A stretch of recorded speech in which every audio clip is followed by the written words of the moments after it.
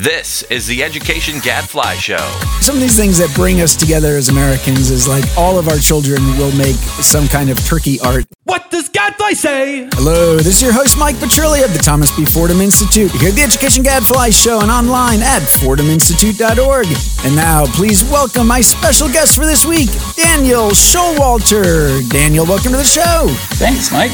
Yeah, Daniel is Associate Professor of Math at Eastern Mennonite University. Also joining us, my special co-host, Victoria McDougald. Victoria, welcome back. Woohoo! It's been a while. Glad to be here. It has been a while. Victoria, I think, let's see, since you have last been here, well, you had another baby. That was exciting. Had another child. She's 4 months now. Yep. It's very exciting. And David is not here because his wife just had a baby. Super excited for them. Little baby James. Was it James Baxter Griffith? The Fordham family is growing larger. And baby by baby.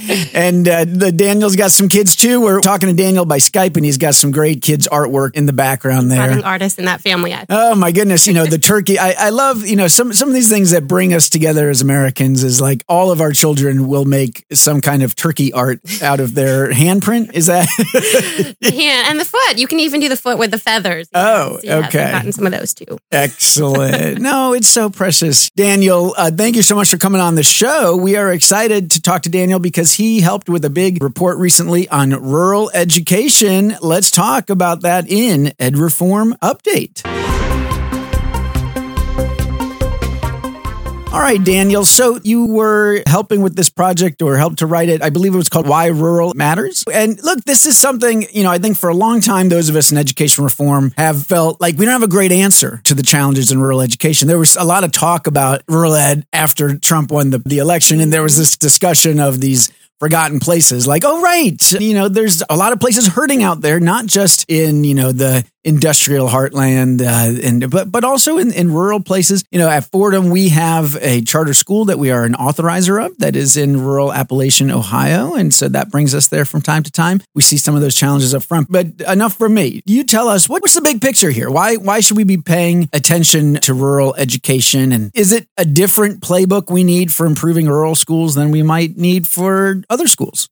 Yeah, that's a great question, Mike. I think there are some challenges that cut across education, no matter the locale. There's certainly some that are more unique to rural education. For example, transportation. Some of these districts are very large and kids are on the bus for an hour and a half each way, or a lot of the budget might be eaten up by those transportation costs. There's also issues of connectivity, especially as we do become a more internet-driven society, and that has ramifications for schools that might not be able to connect as easily. So yeah, we do see various issues, but then some of the impacts of poverty, I think we feel them just like in urban schools, perhaps in slightly different ways. But the recruitment of teachers and retention can also be issues, especially the more remote rural areas can be hard to attract and retain teachers there.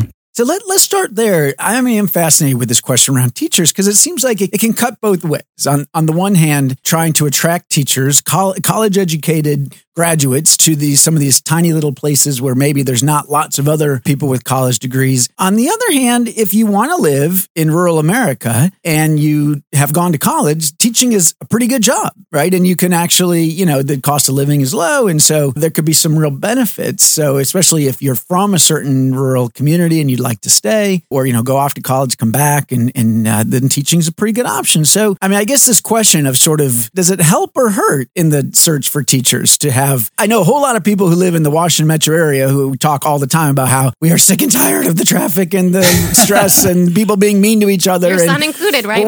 Yes. And wouldn't it be nice to live someplace where people were friendly and perhaps you were not, stressed out all the time by some of those challenges of city living. What does the evidence tell us? Is it legitimate to say it is just harder to recruit teachers in rural America, or are there some upsides too? Yeah, I don't have the exact stats of the data, but you're exactly right that the talk tends to center on the deficits of rural areas, whereas the tight communities, the support, the lower traffic, often lower pollution, a lot of these can make it quite attractive to live in rural areas. As for the salary, that was something I was pretty curious about myself, because in past reports, we've seen that the rural teachers on average get paid less than those in other locales. But like you said, the cost of living there is lower also. So I didn't know if that was most of what was going on there. So this report, for the first time, this is a biennial report. This report, we used a new index from the National Center for Education Statistics, and it's a comparable wage index. So it looks at other professions and how much they're getting paid, other outside of the teaching profession, and then uses that to adjust the teacher salaries for any school district in the country. So what we found with that is, even after adjusting for that, rural teachers on average got paid $3,000 to $5,000 less than their peers in other areas. And that is, in effect, adjusting for cost of living, at least exactly, via the right, wages. right. Okay, so there is really still a challenge there. That's interesting. The other one that we talk about a lot, and I'm curious to know your thoughts on it, is this question of college readiness as the goal of the education system. I mean, that's been such a big focus in education reform circles. I think we're a little better now talking about post-secondary readiness. In other words, people saying, all right, we don't actually need every kid to go to a 4-year college, a 2-year program or even a 1-year certificate program. If it's in the right field and it results in a valuable credential is great too. But there's always been this talk that in rural America, in at least parts of rural America, there's just not a lot of jobs that you can, that require a college degree. And so if you succeed in preparing kids to go off to college, then they may never come back. And depopulation's a big issue. So, I mean, what do you find? How do rural communities think about this in terms of what they are even trying to encourage their young people to do? Certainly there's a tension there, and I've heard stories on both sides. You often see in the research literature where, despite this outmigration, the students who do leave the rural communities and succeed maybe in urban areas are considered success stories of that rural community. At the same time, you also have students who rebel in the school, and some of the research that's been done on that is traced to families who don't value that college or that track out of the rural area and are almost antagonistic towards that. So I think you see both sides of it. There was an interesting book written, Hollowing Out the Middle, and it was this idea that over time, more and more of the academically successful students in rural areas are going to urban areas, suburban areas, and this concept of a brain drain that we sometimes hear. One of the things I've found interesting in the data is this particular report. I looked at the National Assessment for Education progress, and I looked at scores for rural areas versus non-rural areas and compared them. And in 28 out of the 48 states with data, the rural areas actually outscored the non-rural areas in these educational tests. So that was helpful in illuminating some of the stereotypes that are out there about the brain drain. But it's certainly an issue, as you mentioned. And I imagine that varies by poverty when you kind of break it down. Yes, absolutely. And in fact, it's interesting you mentioned that, because I was also curious about what I thought of as the poverty gap,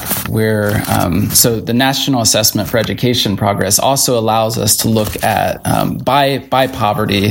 So we looked in the rural areas of each state and the students living in poverty versus students not living in poverty and how big the gap was. So in every state, there was a gap. The students in poverty did not perform as well on the test, but that gap varied pretty dramatically. So Pennsylvania, for example, that gap was relatively small versus other areas in the country where that gap was huge between students in poverty and students not in poverty. Yeah, no, interesting. And then finally, I do also wonder with the college debate, how this is starting to impact with politics. Again, I'm obsessed, of course, because I live in DC with politics, I guess, and just can't get enough of it. I mean, look, we think about rural communities. We know these are in today's lexicon, very red places politically. And we also know that there's now this gap that's been opening up big time by education when it comes to politics. That in general, that you see more and more highly educated people are going blue. And so it just is another one where I wonder with people who are growing up in Trump country, that if parents are worried that, wow, if my kid goes off to college, not only may they not come back to our community, they may not come back to our political tribe. I might send them off to college and they're going to become Democrats, and in a way that, again, we haven't exactly seen before. I mean, there's always been this, I guess, for many years, going back to the 60s, this worry that the campuses were liberal and that, kids were going to go off and get a big dose of that ideology. But still, up until fairly recently, the parties were more separated by, income and things like that than and by race than by education. But now you've got this education gap opening up too. I just wonder if that even feeds even more of this antagonism towards college and college readiness. And how do rural schools, how do you handle that? How do you think about, both preaching this message to young people that, look, in today's economy, some post-secondary is going to be important if you're going to want to have a chance at a decent paying job. On the other hand, we don't want to make it feel like you are having to somehow reject your community or, your family, etc. Anyways, that was my long soliloquy on that.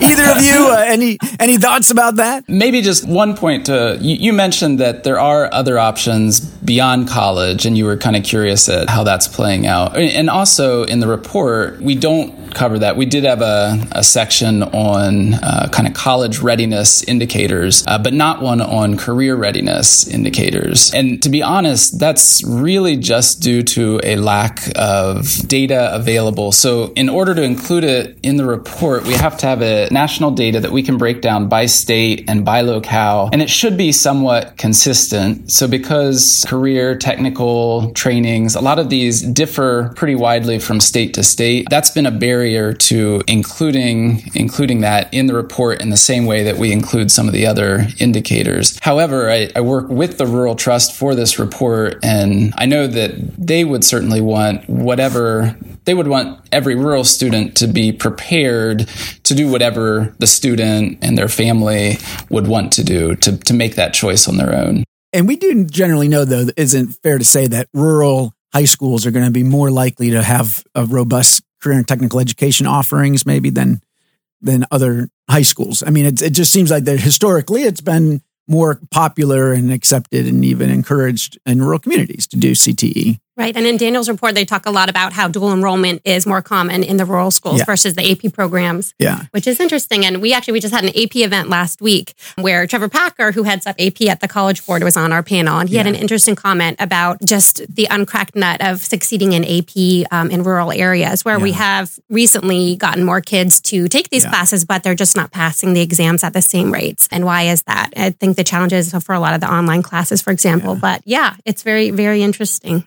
Yeah, for the report, we look at these 25 different indicators that are all giving us some kind of feel for what the health is of rural education. And then what I like to do kind of as a data nerd thing at the end of it, I've got these 25 indicators, and I like to just run correlations across all of them to see what things are related, what things help predict other. And this time around, the highest correlator out of everything there was AP pass rates. And the thing that was correlating with it was this new indicator about the wealth of a community around the schools. So there's been this push to measure poverty more accurately than just free and reduced lunches. And this new thing that's come out by the National Center for Education Statistics is they look at the 25 households with children nearest to every school in the country, and then they look at the incomes relative to how many kids they have in the household and what that income falls relative to the poverty line. And that indicator, so we looked at that for rural schools across the country, was the best predictor of AP pass rates. So the higher the wealth, the higher the pass rates. All right. Well, so much more to check out. Again, why rural matters, and such an important topic, Daniel.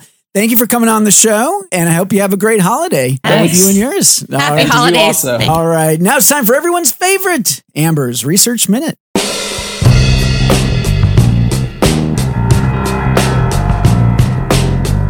Amber, welcome back to the show. Thank you, Mike. This is our last show of 2019. Wow, can you believe it? It's a quick year. So, what was it really? Was for me. You know that they say as we get older, every year is a smaller percentage of our life. And so it really does feel like it goes faster. Especially we have big birthdays coming up. Not that it's about me, but Amber, is that right? Okay. And when you have little kids, the days drag on, but then the years fly by. Right. Yeah, right. I'm with you. Yes. That's what they say. I guess we can say this is the last chance for this Research Minute to be one of the best of the year, because when we come back from a little break, you'll have to do the top 5 Research Minutes. They usually do a little recap, and then y'all tell me pick the wrong ones or why'd you do that. And all right, we have a little discussion about whether they really were the best 5 stuff. Well, it's like the Academy Awards. Do we do the best ones here during award season? So will this one have a shot at making it in? Pressure is what you got? We'll see. It's a new study out in the AFP journal. You guys know I'm always looking at that journal. It examines the effects of mass layoffs on post-secondary enrollment and the choice of the program of study that kids pursue. So we know that displaced workers make various good or bad choices. There's some sort of depressing literature now on layoffs and, opioid addiction and all this terrible stuff. But anyway, we actually know a lot less about downturns in local labor markets and how displaced workers respond. Okay. So this one's looking at community college enrollment specifically. And again, what program of study that some of these programs are pursued. Mass layoffs is a much better indicator than employment rate. They have this long discussion in the paper about why it's just a much better way to think about these decisions and the impacts on the labor market. They use monthly reports on layoffs compiled between 1996 and 2013 from the Bureau of Labor Statistics. Specifically, they're looking at claims for unemployment insurance filed by workers. BLS defines a mass layoff event when more than 40 workers file claims against a single establishment within a 5-week period. And then they determine whether workers experienced a layoff of at least 31 days. So that's the definition of a layoff. Analysts calculate the number of workers in a county who were involved in this mass layoff by year, then aggregate those data to the commuting zone level, which is a lot of work. But that better approximate the true physical boundaries of a local economy, right? Like how far you can travel. They use data on college enrollment and degree receipt from IPEDS. That's this federal post-secondary database, which also apparently has better data on community college than for-profit college. So got to just keep that in mind. They focus on associate's degrees and certificates, both short-term and long-term certificates.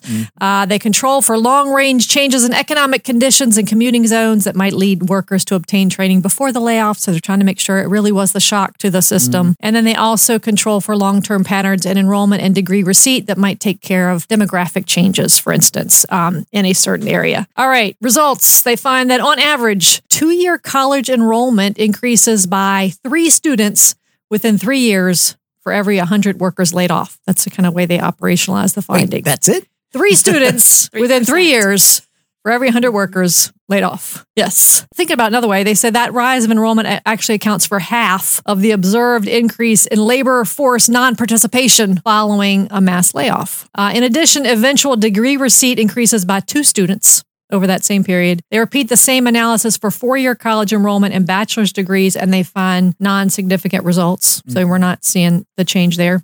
Next, they find that completions in career tech programs also increase, especially in short-term certificates. And that varies by field. For instance, there are significant increases in the construction and manufacturing fields following layoffs. And at first you think, well, manufacturing is supposed to be declining. They make the point that these workers are also, since they're most likely impact, they're also most likely to try to seek better training and additional skills. They also find particularly strong effects for short-term certificates in allied health. So that's all those medical assistant folks of all these different varieties. Short-term certificates in allied health grew by about 0.06% in the first year, following a 1% increase in layoffs. And for IT, growth is concentrated in associate's degrees completion. So I guess that takes a little bit more education. Next, they find that the effect on completion is generally strongest in the fields of studies with the larger earnings potential. So there is a signal there for students and displaced workers are trying to get more money. Finally, they look at whether the Great Recession in 2007 had an outsized impact on their findings. They don't find that. But they hypothesize that maybe it's because iPads doesn't capture these online degrees and community college funding was down. So maybe that had something to do with it. It's a lot of stuff, but all in all, I think it was fairly good news for if you got to have an economic downturn. Like there's some good news here. It might not blow your socks off, but yeah, I mean, and they have also discussion of community colleges and whether they're being most responsive when we have these downturns and how they could be doing better. All right. So the good news is what? That some people go back to school. Right. That's right. But it's fair to say it's not that many people. Well, it's half, right? I mean, I don't know what half of the non-participation in the labor force following a mass layoff. Okay, so most people go find another job. Right. And then or not, right? Or we don't know, or they're not going back into labor. Well, that would be it. They'd be the non-participation. So like let's say, for every 100 people, it sounds like 3 go back to school, 3 play video games. Right. And the rest go get some kind of job. Right. Okay. And right. And I don't know. Is this good news, bad news? I mean, I guess the question would be probably most people would like to just go find another job. I mean, I guess you can't. Well, it seems a little more rosy than our CTE finding, our study that we found where, when kids are doing CTE studies at the high school level, those courses are not actually well matched to opportunities and well-paying opportunities in the local labor market. Right. And here it sounds like they are actually